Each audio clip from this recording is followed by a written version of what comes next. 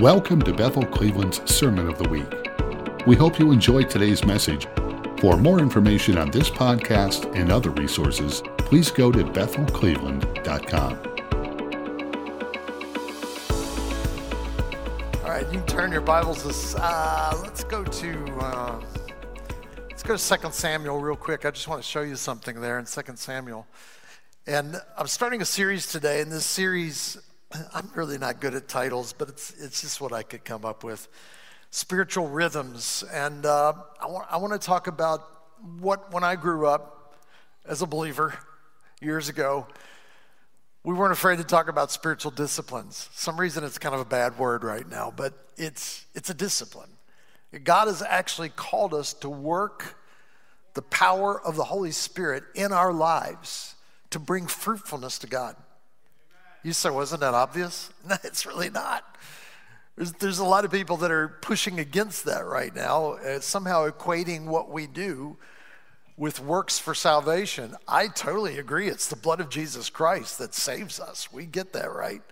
The Bible says that we overcome by the blood of the Lamb, by the word of our testimony, and love not our lives even unto death. That's what I believe.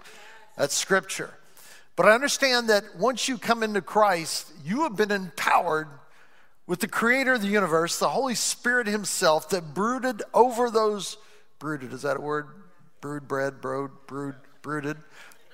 over the waters in Genesis chapter 1, that he broods over your life right now, and it's the energy of the Holy Spirit, the same Spirit that raised Christ from the dead, can quicken your mortal body. And so it's not about us, but it is about us. It's not about all us. It's not about us in the flesh, so to speak, as the Bible talks about, our carnal nature and who we've been. It's about who God has created us to be, and he's given you an identity and then empowered you with the Holy Spirit to help you accomplish the task of possessing your promised land and literally restoring Eden. That has been the passion of God since the Adam and Eve walked out of the garden. I believe that God turned and said, it's not recorded in scripture, but I believe he probably said something like, this isn't over. We're coming back. In fact, he hints at that in Genesis chapter 3:15, which is the first messianic scripture in the Bible. The promise of the seed that would come forth. And yeah, the enemy might bruise the heel, but that seed is going to crush his head. Like that's been a promise for thousands of years now. And so in Jesus Christ, we realize that we are still at war. In fact, when I talk about spiritual rhythms, I think of things like this. The traditional spiritual disciplines are things like prayer, reading and studying the Word of God. These are meant to be daily rituals as they were in the Jewish community, which is the community that Jesus chose to be planted into, to grow up into. Jesus daily understood and studied scriptures and daily prayed to the Father. In fact, in Jewish tradition, they would have done it multiple times a day. Worship is a spiritual rhythm. We got music playing here? Oh, there we go. Worship is a spiritual rhythm. Even what we did a few minutes ago, that is not just, if it's a Sunday morning only thing in your life, you are, I love the phrase that Benny Johnson, Bill's wife, Redding, California, used. It was in something she wrote. I got it this week, so I guess it was written this week, but it was called unforced rhythms. That this isn't something that you must do these things. This is something, if you don't do these things, you're going to run into a lot of challenges in your life. Because you are called to prepare yourself constantly for the day of the Lord or the day of evil that comes. And in our nation right now, we're experiencing a lot of different things right now that is testing the very core of who we are. It tests what you really believe.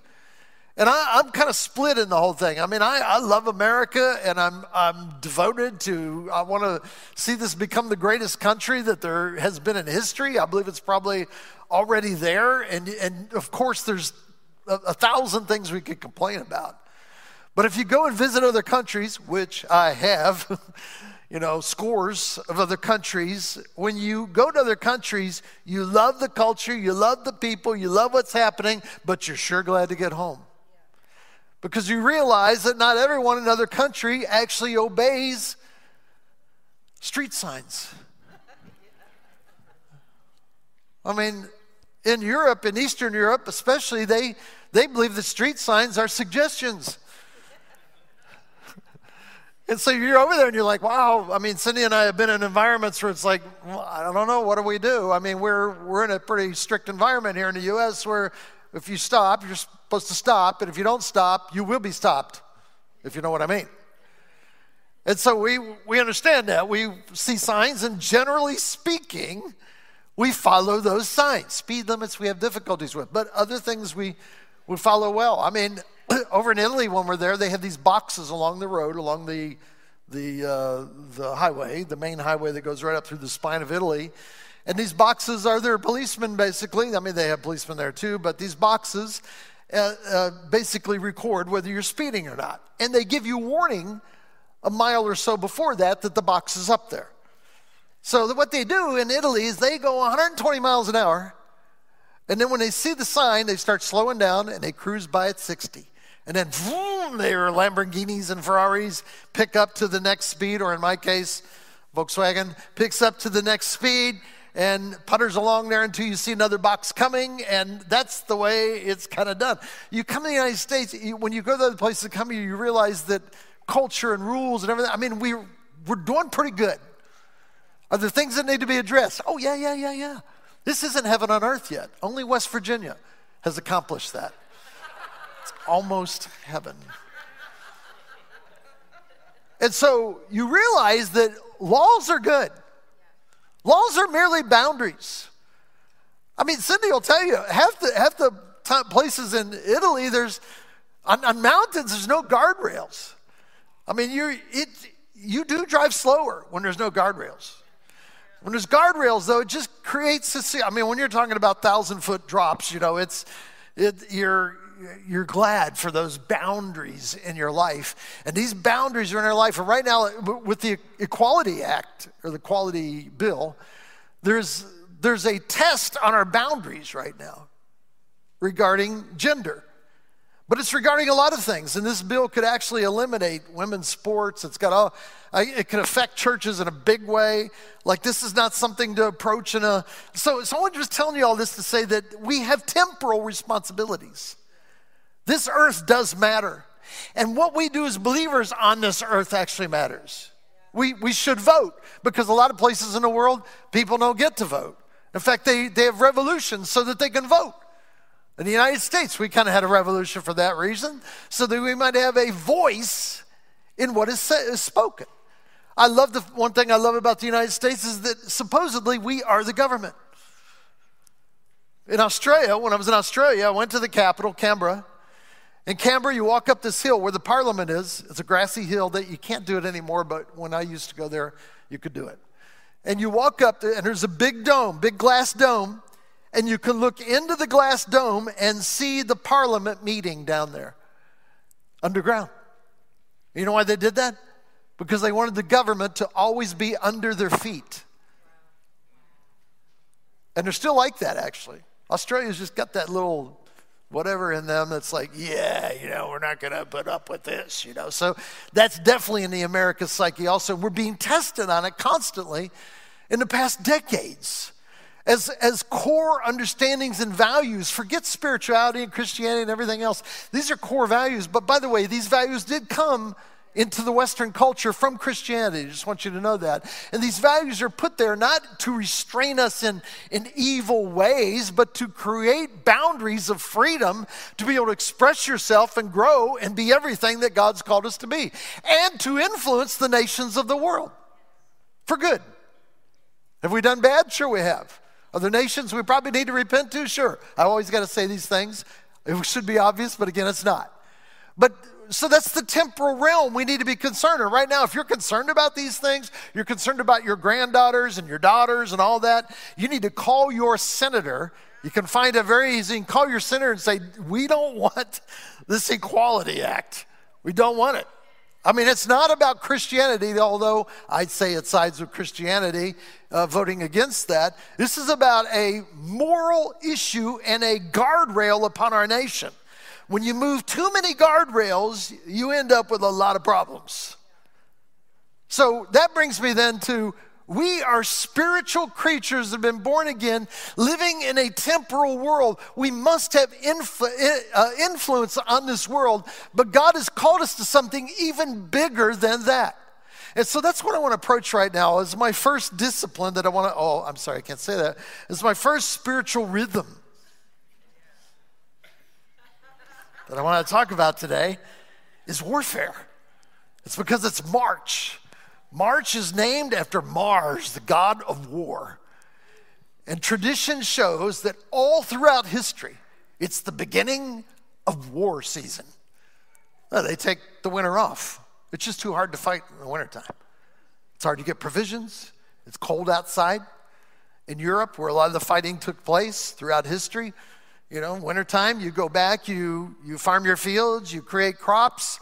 When spring comes, though, typically it was every man, rises up. It's time for war. There's a hunger for war. Expand our boundaries, protect what we have, all that. I mean, this has been the history of the world. And because of the wheat fields that are out there, you think when you get huge armies like Alexander the Great, when he was marching across Europe and into what would be Middle Eastern regions now, when he was marching across, it was great conquest, 27-year-old man that was taking over the world. When he did it in the spring of the year because there would be an early harvest that would come forth with wheat. And so they had bread that they could have everywhere they went for their soldiers. They ground the wheat up and that was their fast food place. It wasn't too fast, but you get the idea anyway. So there's something about March that stirs it, and I got stirred in my own heart. It's the way this was the beginning of the year in the Roman calendar, which is arguably probably the strongest civilization up till the United States, an ancient civilization or a classical civilization from around 500 BC to around 500 AD. We could argue that it still exists today. Threads of it are even in our American Constitution. And the very things that we do in America were based on Roman Greco type laws. Romans copied the Greeks, but Romans seem to get more credit for it. Anyway, spiritual disciplines. We use them. We use natural disciplines every day. We eat properly in order to, avert physical illness, things like that. We exercise to stay limber and strong. We use safety equipment to avoid injury. We also exercise our spirit through daily rituals of warfare. There's a preparation, I'm going to show you in Scripture in just a moment, but there's a preparation that needs to take place and should be taking place on a daily basis, whether you're in a war or not, because there could be a war in your future. I'm not talking about natural wars right now, and we'll look at that in just a moment also. But look at 2 Samuel chapter 11, and we're going to look at verse 1. Verse 1, just to show you this is a thing. It says here in 2 Samuel 11, verse 1, it says, it happened, this is the time of David, it happened in the spring of the year, at the time when kings go out to battle. March, typically it's March or April, depending on what climate you're in, but March was the favorite. March that David the king, sent Joab and his servants with him and all of Israel, and they destroyed the people of Ammon and besieged Rabbah. And there's reasons for it, and I'm not here to argue war or no war. We're just looking at history right now and what happened and the rhythm of followers of God throughout history. It says here, though, this is an important little caveat here in this verse. It says, but David remained at Jerusalem. Well, this is notable. Because when kings go out to war, King David stayed back. So the point is here, which you find out if you read on through that passage, when he stayed back and wasn't in the normal rhythm, the battle came right to his door. You either choose to fight certain battles in your life, or they will come to your family. They'll come to your door. They'll come to your very life. They'll come to your marriage. They'll come to your children. So you decide ahead of time, I'm going to fight certain battles in my life to avert the potential of a destructive battle that would enter into my house. But David remained at Jerusalem, and we know what happened. Here, let me just give you a little picture of the inflection point that happened, this turning point. It was a pivot in his life. Because he stayed back, he got tempted to have sexual relations with another man's wife while the other man was out to battle. This is like God's man, David. He ends up lying. He ends up in treachery. I mean, he tried to set it up so this man could get killed, and then set it up so he could get killed. There was conspiracy. There was murder. There's lying, treachery, conspiracy, sex, murder. I'm so glad these things don't happen today, but they did in ancient times. Pregnancy, death of the child that was born. And finally, repentance in Psalm 51, where David cries out as one of the greatest worshipers in the Bible who had committed atrocities, really, personal atrocities. He cries out and says, "Let not your Holy Spirit go from me." I mean, he was desperate. "Create in me a clean heart, O God, and renew a right spirit within me." He cried out, and the Lord showed mercy and grace on his life. He was a guy that knew how to do things wrong, but he knew how to get it right again along the way. And so he cried out. He cried out to the Lord. So when you avoid war, when you say, "I'm not a warring person, I don't want to be involved in war, I'm a passive person," the war will consume you. Somewhere in your life, even good old passive American Christians have got to say, "I need to fight a battle over this." Now, we know traditionally fighting a battle means praying a prayer intensely for about 30 seconds. "Oh, God, Jesus." When someone says, "Would you pray for him?" You do that. You say, "Okay." I hung up the phone. I told him I'd pray for him, so let me do that. Okay, what was his name? Frank. Okay, Frank, Lord. We pray for Frank, Lord, right now. Jesus' name, whatever it is, Lord, that's bothering Frank. Touch Frank right now. In Jesus' name, amen. All right, good. I'm relieved. Where's my coffee? Wow, that wore me out. But the idea of being intense in warfare and a daily rhythm of prayer, a rhythm that is maintaining the spiritual walk that you have. It's using the spiritual muscles that God has given you as a born-again believer, a person who moves in the Spirit of God. The Spirit of God is enacting you to do that which naturally you may not want to do. And so I encourage people. I mean, people tell me, I tell people all the time, I'll give them a couple advices. One of them is, hey, find a good devotional Bible and read it every day, whether you want to or not. Because the power of the Word of God will get in you and begin to reshape the construct of who you are. Well, I thought Jesus did that. Yeah, he does. Through his Word and through his Spirit. And when you're faithful to do it, you say, "Well, someday," that just sounds like a legalistic requirement. No, legalism is attached to salvation. If you're doing stuff in order to be loved by God, accepted by God, to be able to get into heaven, you're missing the whole message of the gospel.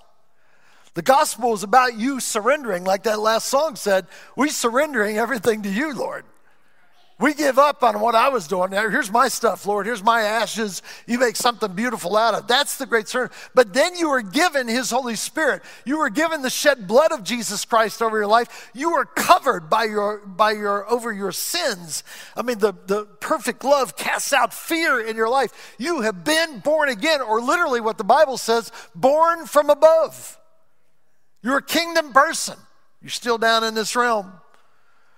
But there's spiritual blood pumping through you. There's the approval of heaven. The identity of Christ has been imprinted upon you. You are a son or daughter of God.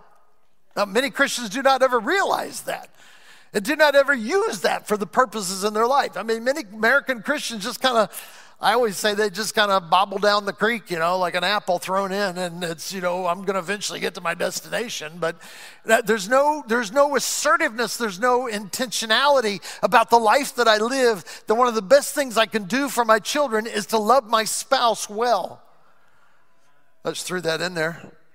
When you love your spouse well, it's the best way to love your children.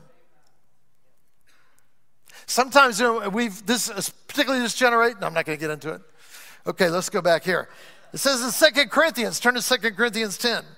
It says in verse 3, chapter 10, verse 3, For though we walk in the flesh, we do not war according to the flesh. This warfare is not just a quick prayer or I'm fasting. I'm going to fast from 11 o'clock at night till 7 in the morning.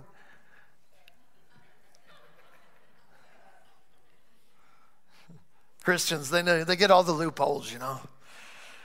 So we do not war according to the flesh, for the weapons of our warfare are not carnal. Everyone say carnal.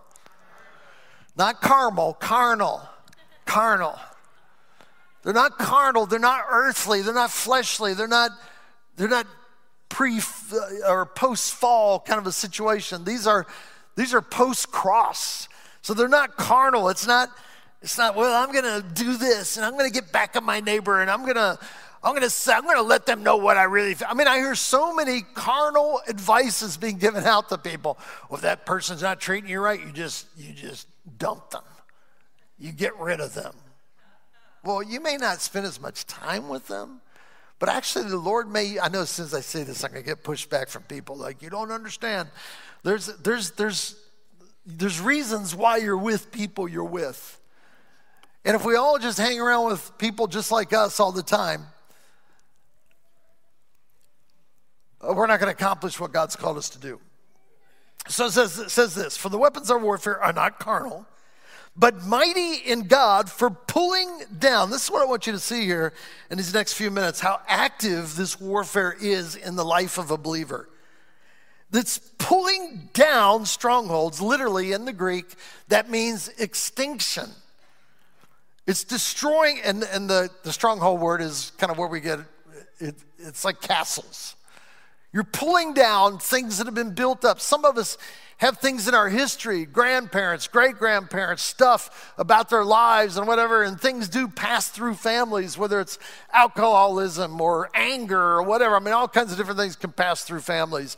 And there comes a point where you may be the person that creates a dam, a resistance against that in the spirit and says, this will not affect my children. I'm going to end it right now. How do you do that? Much of that is obviously through prayer, obviously through doing the correct thing, but it's about your life being positioned as a weapon of warfare. That your very actions, your holiness, your purity before God, I'm not talking about some kind of weird legalism or anything. I always have to say these things in our culture because people, there's a real resistance against holiness right now. But I'm talking about a holiness that has a passion, a desire, and a hunger to be more like Jesus, to reflect who he is, reflect his ways. When you purpose that in your life, you set up a preventative, a preparation against certain things. Things will still come against you, but your children, I'm so tired of hearing about kids that grow up in the church and they get out into university, they get pumped with all kinds of weird thinking, and then they abandon Christ. Was that because parents fail? No, it's because our culture has been so erosive in so many ways. But to stand against that, you've got to create a culture. And I'm not talking about going Amish, but you create a culture that says we're going to stand for something that's different. We're not being weird, but we're going to stand for something that's a little different. We're going to believe in absolutes, that there's certain things that are unchangeable. There's certain things that they are what they are. And we move ahead with what that is. There are other things that can be shifted. There's personal preference that you can change, but there's certain things that are irrefutable, that are immovable, that are truth, that we need to teach our children because it's a preventative for them to move ahead and be able to win in the culture war and the spiritual wars that are happening in heavenly places. So we pull down strongholds. And sometimes you got to say, that's not a good thing to believe. I try to do that. I mean, sometimes it's awkward. People say things to me, and I'm like, oh. And they'll say something very matter of fact and say, don't you agree? And then you're kind of in a situation where you got to, any of you ever had that happen before? Is that just me? Okay, 3 of us. That's good. It's like, this is a friend, and I don't want to offend them in some way, but no, that's crazy. That's craziness. And you hate to go using the word of God because then it'll be you're a religious person, But you got to say, oh, no, I just, I don't know how it is for you. I got my own path. I'm walking here. I'm trying to follow Jesus. Jesus said, people love when you quote Jesus. It's just like, I was getting my hair cut a week ago, and my barber is a blended believer. He said Jesus is one of the things I believe in. I said, really? It's kind of interesting. Now, when you're having a discussion with your barber, you got to be really careful. You're going to end up with a haircut that you didn't order. So I don't like to get them too distracted or conflicted in any way. And so he's going along, he's talking, and he finds out, oh, he's from Cleveland. So, wow, he's from Cleveland. So we talked a little bit about that. And then I said, so are you a Jesus follower? Like I do with just about anyone I get with. And he says, well, yeah, I like Jesus. I like what he represents and everything. I said, no. I mean, are you following him as the Lord of your life? And he said, what's one of the things I believe? And he says, I like some stuff in Buddhism and Hinduism, and I kind of pull it together. And what I feel good about is I think people need to create their own belief system. And I'm like, okay, how close is he to being done with this haircut here? I said, well, that's kind of you're kind of saying that Jesus is a liar. He said, what do you mean? I wouldn't say that. I said, well, I'm just what you're saying, Keep cutting. So what do you mean? I said, well, see, Jesus believed he was the only way. He said, I am the way, the truth, and the life. Well, I didn't think of that. But I didn't go any farther because, again, my hair. But I laid it out there. We plant seeds. People are right now in this culture developing their own Christianity. And some of it is grossly wrong. And so we're in a place right now. It's part of why I'm doing this month is for us here and also in our online community to reestablish our core beliefs that we will have to fight certain battles. And it doesn't mean we hate people or we hate culture or anything like that. We are protecting our families. We're protecting our children. And we have opinions. Unfortunately, in the United States, we are a part of the government. And we need to have a voice also. But we're not going to storm the Capitol building. It's not part of the plan. This is a spiritual battle, and I love it because it's more powerful. The spiritual battle is more powerful, it's more effective, and you can do it without moving. So it says, we're pulling down strongholds, casting down arguments, and every high thing that exalts itself against the knowledge of God. So number one, you've got to know what the knowledge of God is. You've got to understand who God is and understand and pull down. You are being sent, you're not going to want to hear this, but you're being sent out there every day to help dismantle wrong thinking. Using something that is absolute, which is God's word. It will not change. You go, but other people don't believe that. It doesn't matter. There's power in the name of Jesus. That's why in that last song we sang it over and over again, is because even when people do not believe in Jesus, when they hear the name of Jesus is powerful. So is God's word. When you insert God's word, you say something like, I kind of base my beliefs on scripture, on the word of God. I know other people, they do their thing and everything, but here's the scripture that comes to my mind. You say what that is, and they almost always say, like, that's in the Bible? Yeah, it is. Well, who said that? Jesus. Actually, I can find a lot of scriptures that are really good to help out. Jesus stuff is like pretty severe. Have you read Jesus lately? It's the same thing. Judge not lest you be judged. I mean, someone wants your shirt, give them their coat also. I mean, yes, you go a mile, go the extra mile. I mean, it's a life of surrender. It's a life of laying down your life. It is a love. The greatest love of all is laying down your life for a friend. I mean, that affects he tells us to love our enemies. Like, he gives us no break at all. Love your neighbor, love your wife, love your family, love your enemies. What's the bottom line? Love everybody. Love them all. I was thinking about a friend of mine, went off the rails some time back.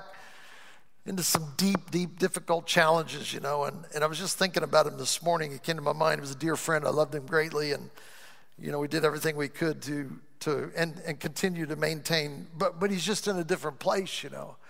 And all I really have, he knows Scripture. He knows all this stuff. All I really have is love. Love is to extend beyond other people's actions. And extend into their hearts, seeing people. There's so many people I encounter when I'm out in the world doing everything that, you know, I do in a typical week. And some of them I don't like initially. You know, I meet them and I think, I don't know, they're not real pleasant, you know, and they're kind of rude or whatever. They probably think the same thing about me. But anyway, they, you know, I do those things. And then like in an instant, because I'm praying for this, you know, the Lord causes me to see what he sees and it melts my heart. And I'm like, oh, man, all right. I'm going to have to love them. It's always a challenge to love some people, you know. What are we doing? As soon as you do that, you are engaging something in your spirit. It's part of your spiritual discipline and your spiritual preparation. Your heart is being shaped. You know, your heart is being shaped piece by piece, portion by portion, every day about how you respond in different situations. As you intentionally position yourself to become a Bible reader, to begin to read the Bible for the purpose of understanding God, not just memorizing Scripture or knowing who wrote the book of Jude, or is there a book of Enoch there, and what does it really mean, all those kinds of things that are out there. You're reading the Word of God because you know the Word of God shapes you and molds you and changes you. That's why you do it. You don't do it to tick off a little box or have a unicorn dance across the screen. You do it, it's a joke for our staff, but anyway, you do it because it's the right thing to do. And it prepares me, it equips me for what I'm about to face in my future and maybe even in my day. So we're going around pulling these things down, and bringing every thought into captivity in the obedience of Christ. There's a lot more I could say about that, but I just really don't have time. But let me tell you this. Jesus functioned as a warfare savior. In fact, when you look in the Bible, it's amazing how the Lord created men and women of God throughout the Bible to be in roles that were more placid, peaceful kind of roles. But at given times, they would rise up as warriors when needs be. So they were always in preparation. We know David, the famous one, who killed the lion and the bear while he was a shepherd. But what he didn't realize was killing the lion and killing the bear to save a few sheep gave him the qualifications to stand before a giant when no one else would, to save an entire nation. So out in the field, you're learning warfare, the little things we face day to day. You say, I want to go to the nations. I want to have a voice. I want to do. Janet Porter has a voice in our nation. She's really done some amazing things here in our second row. And I could go on talking about her, but if you went and interviewed her, you'd find out there was a lot of smaller battles behind her that she had to fight, things she had to overcome in order to get the sphere to be able to do what God's called her to do now. So you fight the battles where you are, you learn, you're kind of building up your warfare muscles to be able to deal with larger things in the future. David did that. He did the lion, he did the bear. So he faced the giant when everyone else was afraid to face him. Warriors were afraid to face him. He came in, they offered him armor, but the armor was so big it didn't fit him right. He said, I can't go out there in this stuff. I got to go out there in my shepherd outfit. He goes out in his shepherd outfit, swings a little rock, and hits Goliath right in the forehead, knocks him down, chops his head off. I know it's very gruesome, but it's history. Chops his head off, holds it up, and they defeated their enemies. A young boy out of the field. What prepared him? He sang in the fields. He worshiped in the fields. He spoke of God's word over and over again. He was like St. Patrick, who would pray up to 100 prayers a day when he was a slave in Ireland. He'd pray up to 100 prayers a day. It's all he could do as he's watching sheep, just like David.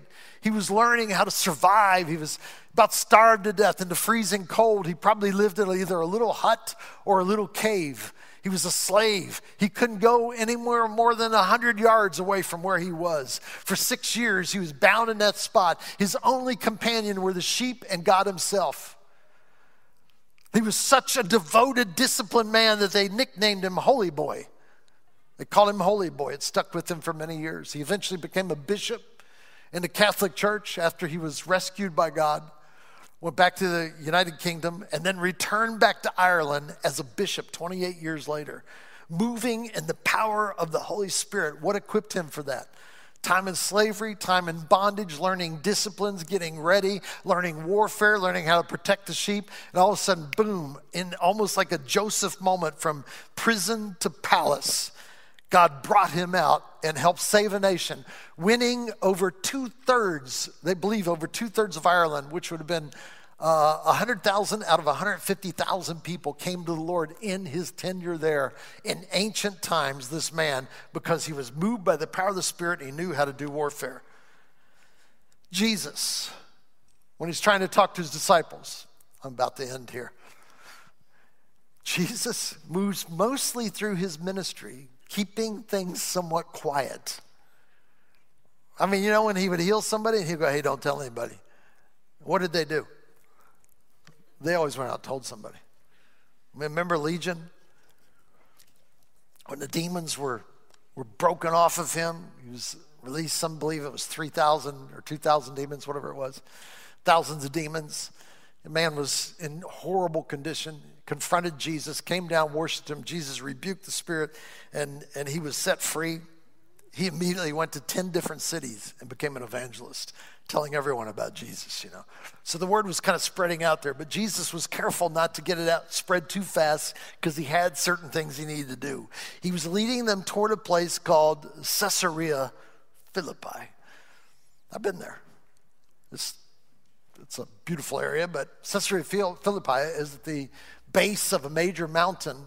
I think it's the biggest mountain in Middle East, in Israel, Mount Hermon.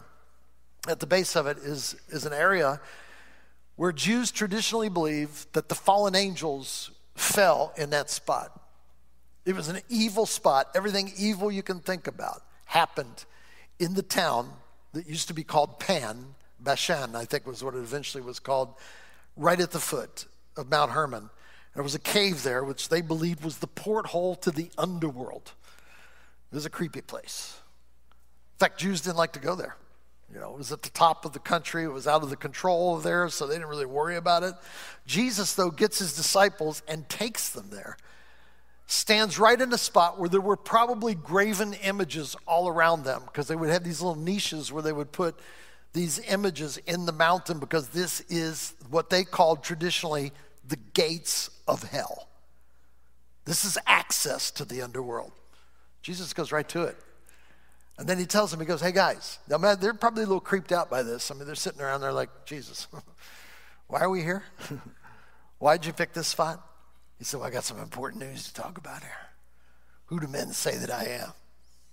And they went through the litany of ideas. Some say you're Elijah, some say you're John the Baptist. You know, okay, well, who do you say that I am? Peter jumps in and says right away, he says, you're the Christ, the Son of the living God. And Jesus responds. You remember the passage? He responds and says, that's really good. Excellent. You know what? That was not revealed to you by flesh and blood. In other words, he said, you didn't get that from this realm. You got that from another realm. And he said, I will build my church. He said, upon this rock. Now, there's great debate over this, what it is. Some believe that actually he was talking about the place he was, Caesarea Philippi. Upon this rock, I will build my church. Some believe it was the words he was spoken about the church. Some believe it was Peter and he became the first pope. That's what the Catholics believe. They may all be right. I don't know.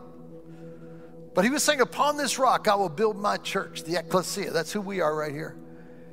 And the gates of hell will not prevail against them. Where did he take them to tell him that? He took them to the gates of hell. He took them to the place that everyone in Israel knew, stay away from that place. You get involved in bizarre, weird things. There's child sacrifice. Everything that goes on up there, stay away from Caesarea Philippi. Jesus says to his disciples, let's go up to Caesarea Philippi. What? The gates of hell will will not prevail. What was he announcing? He was announcing to fallen angels. He's announcing to the council of God. He's announcing to everything he can. He's saying the prevailing force is Jesus Christ and the church. He's now passing it on to the church. The gates of hell will not prevail against the called out ones. That's us. That's you and me. We tend to try to stay away from the gates of hell, wherever that is in your life. He said, they won't prevail against you. And he said, I will give you the keys to the kingdom. Whatever you bind on earth will be bound in heaven.